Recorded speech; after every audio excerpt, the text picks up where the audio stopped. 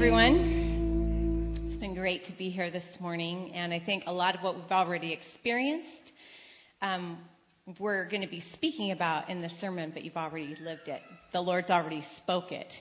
So you get to hear it twice this morning, which is great. I'm Janet. I'm a pastor on staff, and I have the privilege this morning of sharing this sermon with Alexander King.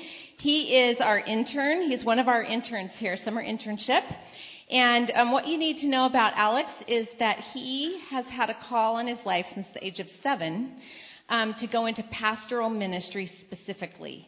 And he's held on to that. I think that's what is so incredibly unique about Alex, is that even he was invited to this church to come and be one of the student ministry interns, and he said, no, you know, what I'm called to is pastoral ministry.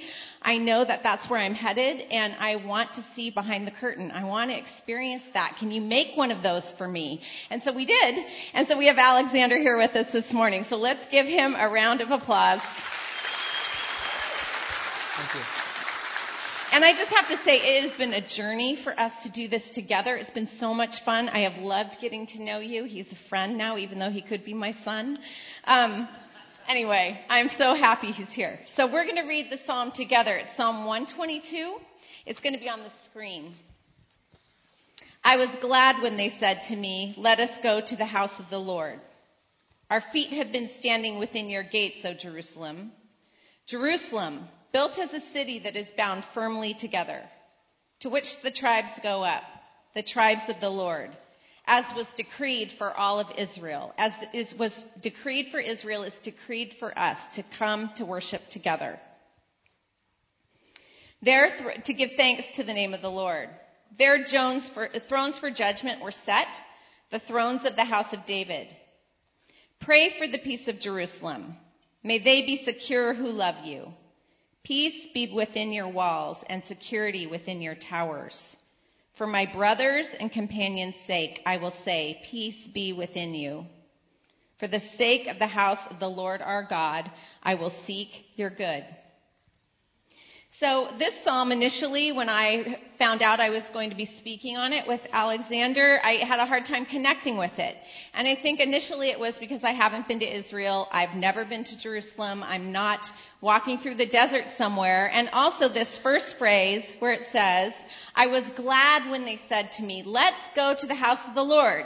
Because I was thinking of myself on a Sunday morning. I'm not always glad. I have to be really honest with you. And I recognize that when I feel that way, it's because I've forgotten what we just experienced together. What we just experienced together in worship, where the Lord Jesus meets us together in this place. We as people, we forget that that's what's going to happen when we gather together in worship. So I asked the Lord, I'm like, okay, I need something to help me connect into this. And he helped me by giving me a memory of when we went to Malawi 2 years ago as a team. And a new team has just come back from there. Well, when we were setting out, it was the very first time I had ever, with my husband, the two of us, we had never led a trip to Africa. Never. I mean, how many of you would go overseas with somebody who's never led a trip there? You know, I knew that. Inside, you know, I knew that. I had that sense. So there was nervousness within me. I'm not a very detailed person. There's a lot of details that goes along with this. Besides that, there was a lot going on in my personal life, right? Just like all of us on a journey, we're all headed somewhere. There's a lot going on in our lives. It was true for our entire team. They came as people together, and they had a lot going on. And they weren't always glad. We were not always glad that we were going to Africa. But once we arrived there, there's a picture I have. Once we saw that beautiful country out the window of our plane, after 32 hours on the plane, after sleeping in airports, after a lot of missteps, including having to repack at the airport because I missed a detail, yay for me, we had this sense of arrival. We got to Malawi. There was this sense of arrival, and I realized the whole way along what had kept us going was the expectation that we as a group, as a people, were going to experience God and His power in that country, on the ground in Malawi, in our lives, in the people that we met, in the children that we were able to minister to. And so that is really that sense of expectation that the psalmist had. He knew. He had his eyes on the prize, on the destination, and he was leading his people there. When we get there, when we get to Jerusalem, we are going to be in the presence of the living God together, and he's going to do mighty and miraculous things. On our trip, we had somebody, her name's Susie Hughes, some of you know her, and she really was our psalmist. There's a psalmist who wrote this. They have that vision, right? They know where they're going, and they're keeping the people headed that direction. And she just did it by her countenance. She had a very strong faith and a belief. And she did it in a very winsome way, too. Lots of joking and laughter and encouragement. But then when we landed in Africa, it was actually rained a lot when we were in Africa. And that was kind of bumming us out a little bit because we didn't expect rain. But I remember it raining and us sitting in a van and her beginning to sing this song. And this song is the song that bound us together as a team. And you're going to hear it and you can sing along if you want as we watch these few slides from the trip. So you can go ahead with that. Gonna take a lot to drag me away from you. There's nothing that 100 men or more could ever do. I bless the rains down in Africa. Gonna take some time to do the things we never had.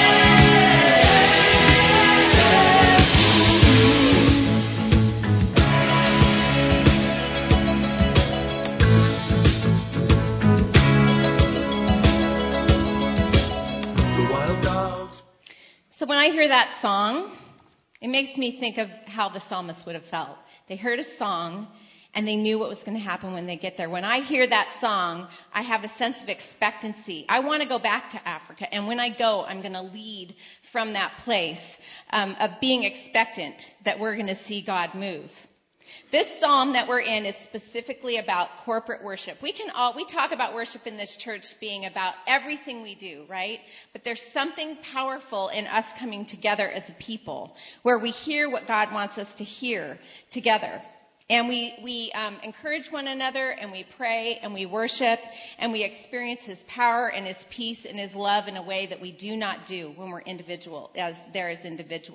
It's our response to God. Worship is our response to God for all that He has done, and a choice that we make each and every day. David says this in verse 1 again. I'll read it again. I was glad when they said to me, let us go to the house of the Lord. And I'm wondering for you this morning, were you glad when you got up? Were you glad to go to the house of the Lord? Or were you planning on just coming to church? Were you coming here to meet Jesus? Because I hope after being here for a little while, you realize, I'm here to meet Jesus. This is what it's about. I'm just grateful that you're here. And if you're somebody who dragged yourself to worship this morning because maybe this week, because it was such a difficult week in our country, right? There was a lot that happened this week. And I know I talked to one person this morning, and they felt very somber walking in.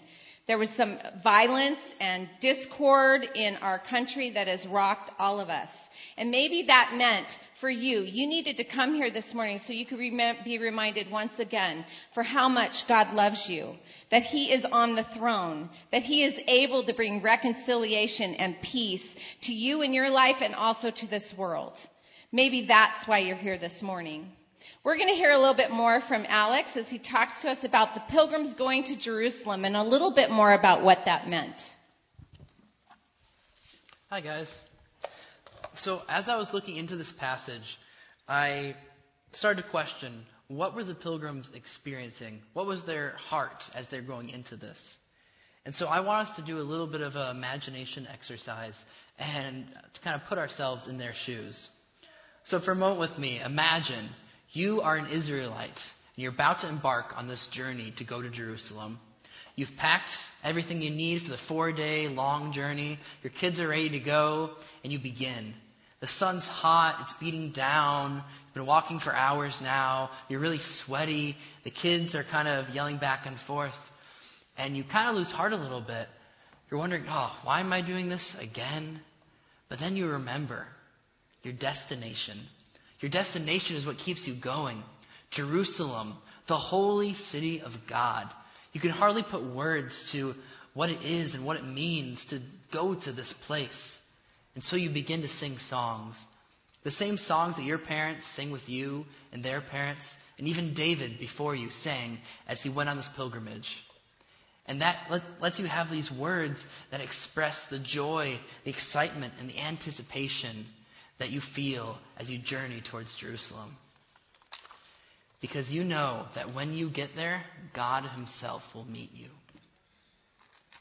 I think if we look at this passage again from the perspective of a pilgrim, it'll help us to understand what it means to us. Look again at verses 3 through 4. It says, Jerusalem, built as a city that is bound firmly together, to which the tribes go up, the tribes of the Lord, as was decreed for Israel, to give thanks to the name of the Lord. So Jerusalem is bound firmly together. This is meant to invoke an idea of unity, because this pilgrimage was for unity, and Jerusalem was a place of unification. Now, if your family is anything like mine, every time we go on a journey, there's no unity at all. The hour before is that worst time where we're getting ready and we're pretty much ready, but there's lots of bickering, there's arguing, and I just want to go, but we're not going, and it's tough. There's a lot of tension that happens in the journey. But the Israelites knew that this journey was not a time for petty bickering or tribal conflicts. It was time for worshiping and encountering the living God. They journeyed to Jerusalem as one. Every family, every tribe came together, not as their separate sects, but as one people of God, coming together, not to one tribe city, but to God's city. This pilgrimage unified them. In this place of worship, there are no tribal boundaries, only one people of God, unified for the purposes of worshiping him. When I first got to college 2 years ago, I decided I would begin looking for a church. I wanted to find the right place. And so I decided to do a little detective work. I wanted to go to different churches and really feel the heart of the church, beyond the style of worship and things like that. I wanted to feel the heart. And so I looked, and eventually I found this place that felt right. Had great community and great preaching, and so I stayed there. Went week after week, but after 3 months, I realized something. I realized that the people there seemed more excited for the service to end than they were for it to begin. And I realized that they even showed up like halfway through the service. There seemed to be no heart. I wondered in their worship, what was their motivation? And in that, I also wondered, what was my motivation? And that's when I understood what it was I was searching for. I wanted a church that was a family reunion on Sunday where people came together to worship and encounter the King of Kings. And I found that at a small church in Linfield, Massachusetts. The people there were alive. They had a vibrant faith and a newfound reverence in their worship I'd never experienced before. They raised their hands, they clapped when it didn't make sense, and they stomped their feet sometimes. But more than emotionalism, it was worshiping God from a place of spirit and truth. They didn't care if the person to the left or right of them thought they looked foolish as they fell to their knees and worshiped God. And I'm not saying there's one way to worship him and that you have to do that. But I'm saying if you feel God calling you to fall on your knees, then do that. Because we need to worship him in spirit and in truth. We need to come to this place with expectation. So question, do we come to this place of worship with any kind of expectation? What is our motivation in coming here? Do we come for the community, the coffee, the culture, something else? Or do we come expecting God to move and change hearts? In the 3rd chapter of Zephaniah, as he's prophesying about the restoration of Israel, he has this remarkable passage that I think is also true for us. He says, "The Lord your God is in your midst, a mighty one who will save. He will rejoice over you with gladness. He will quiet you by his love. He will exalt over you with loud singing." When we are in the presence of God, he sings over us. Just like with the Israelites, In corporate worship, we are invited to encounter the living God. Does that excite you? Does that stir your heart? This place is not some sanctuary or temple of empty religion. It is a place for God's church to come together as one and experience and encounter Him. You know, 2 Mondays ago, during worship dinner, or during intern dinner in worship, as we began the worship time, I realized that I simply wasn't feeling it. Here I was preparing a sermon on expectation in worship, and I didn't want to worship. I don't know if you've ever felt that too. In the past, I've often thought that it would be inauthentic or dishonest to worship when there wasn't this joy pouring out of me and need to glorify Him. I thought that God would rather have someone else's worship, someone who's on fire for Him, rather than mine. But I've come to this realization, I hope you will too, that it is necessary for us to worship regardless of how we feel. That it is necessary for us to worship regardless of how we feel. My generation tends to have this idea that feelings come first and our actions are a derivative of that. But the reality is we must act first from what we know, and then our feelings will come second. C.S. Lewis has this amazing discourse on love in Mere Christianity. He holds up the feeling of love and love itself. The feeling of love is this wind, a vapor that comes and goes. But love is a number of decisions and actions that lead to a reality. And that's not dishonest to say love someone. If you want to love someone but you don't, you need to act in love towards them. So Jesus calls us to love our enemies. You don't automatically love them. You need to act in love towards them, and eventually you'll find that you do love them. The same thing works with worship. Even if you do not feel that you need to worship God, you don't feel that you should. We need to worship the Lord.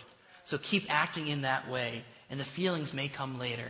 But what is important is that you know He deserves our worship. So let's worship Him. And I know some of you today don't feel like worshiping God. I get that. That's been me so many times in the past. I want to say thank you for coming anyway, because just being here today is an offering to Him and a sign that you know and you want to glorify His name. Thank you.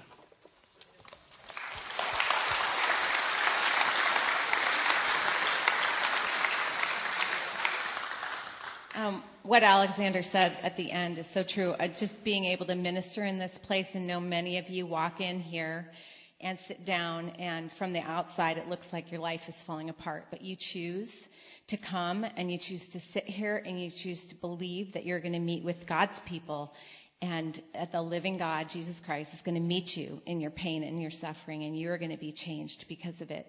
It made me think of Isaiah 40:31. And we're going to change the end of this sermon, so I'm just going to do Isaiah 40:31, and then we're going to do some praying together. But those who hope in the Lord will renew their strength. That's what we're here for today. To put our hope corporately in the Lord. And the promise is we will renew our strength. They will soar on wings like eagles. They will run and not grow weary. They will walk and not faint. I know there's some people in this room who are flying on wings like eagles. You have had prayers answered that maybe you've been praying forever, and we want to celebrate that with you today. We don't do enough of that, I don't think. I would love to see those on the prayer cards that we as a church can celebrate when God answers prayer, because that's what He does.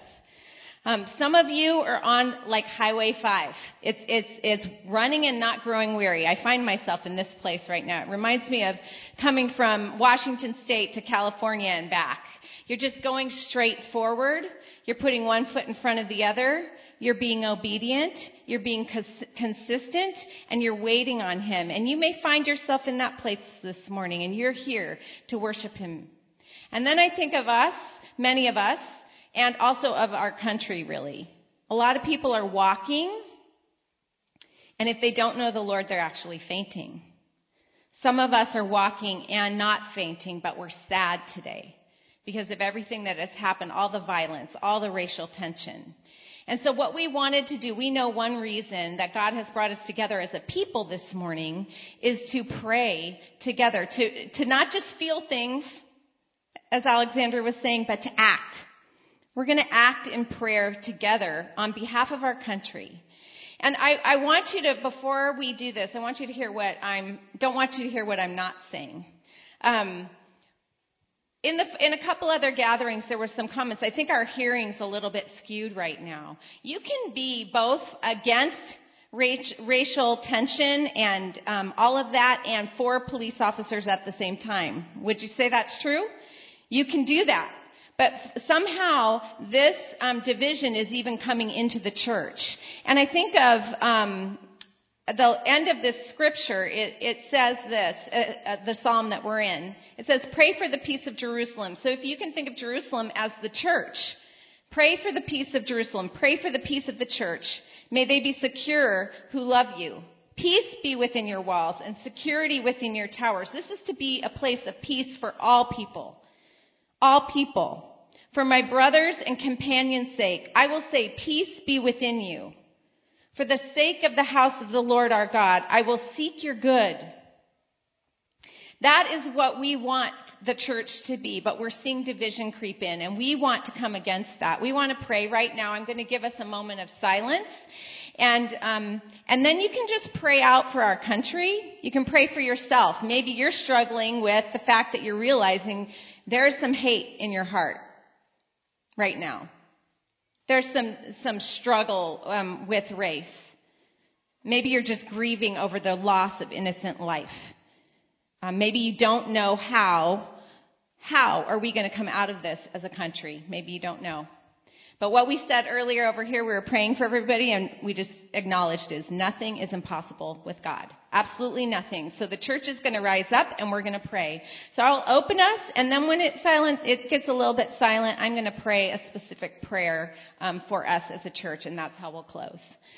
So, Father, as your church, as your people who have chosen to come and worship you no matter how we feel, because we know you are good, and that your love endures forever.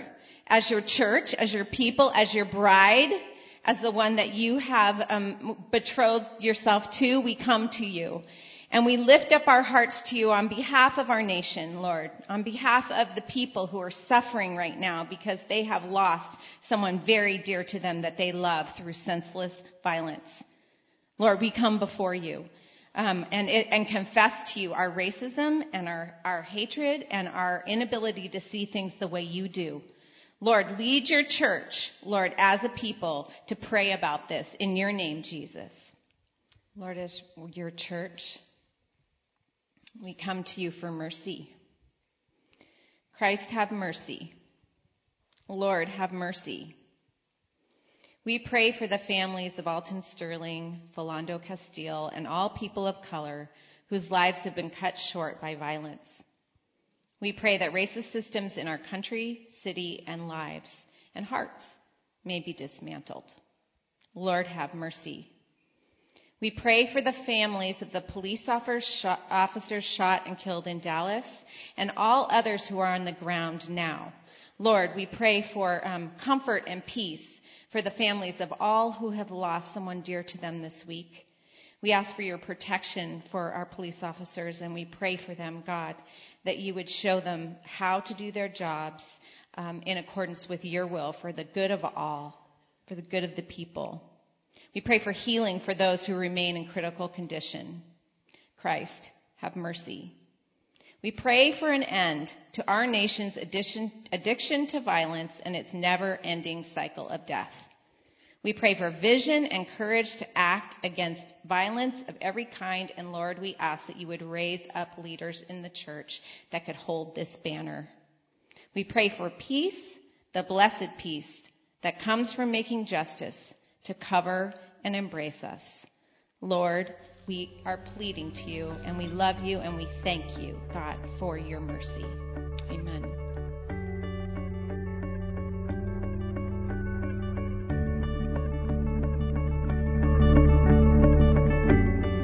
listening to the Peninsula Covenant Church podcast. We're located at 3560 Farm Hill Boulevard in Redwood City, California. You can reach us online at www.peninsulacovenant.com.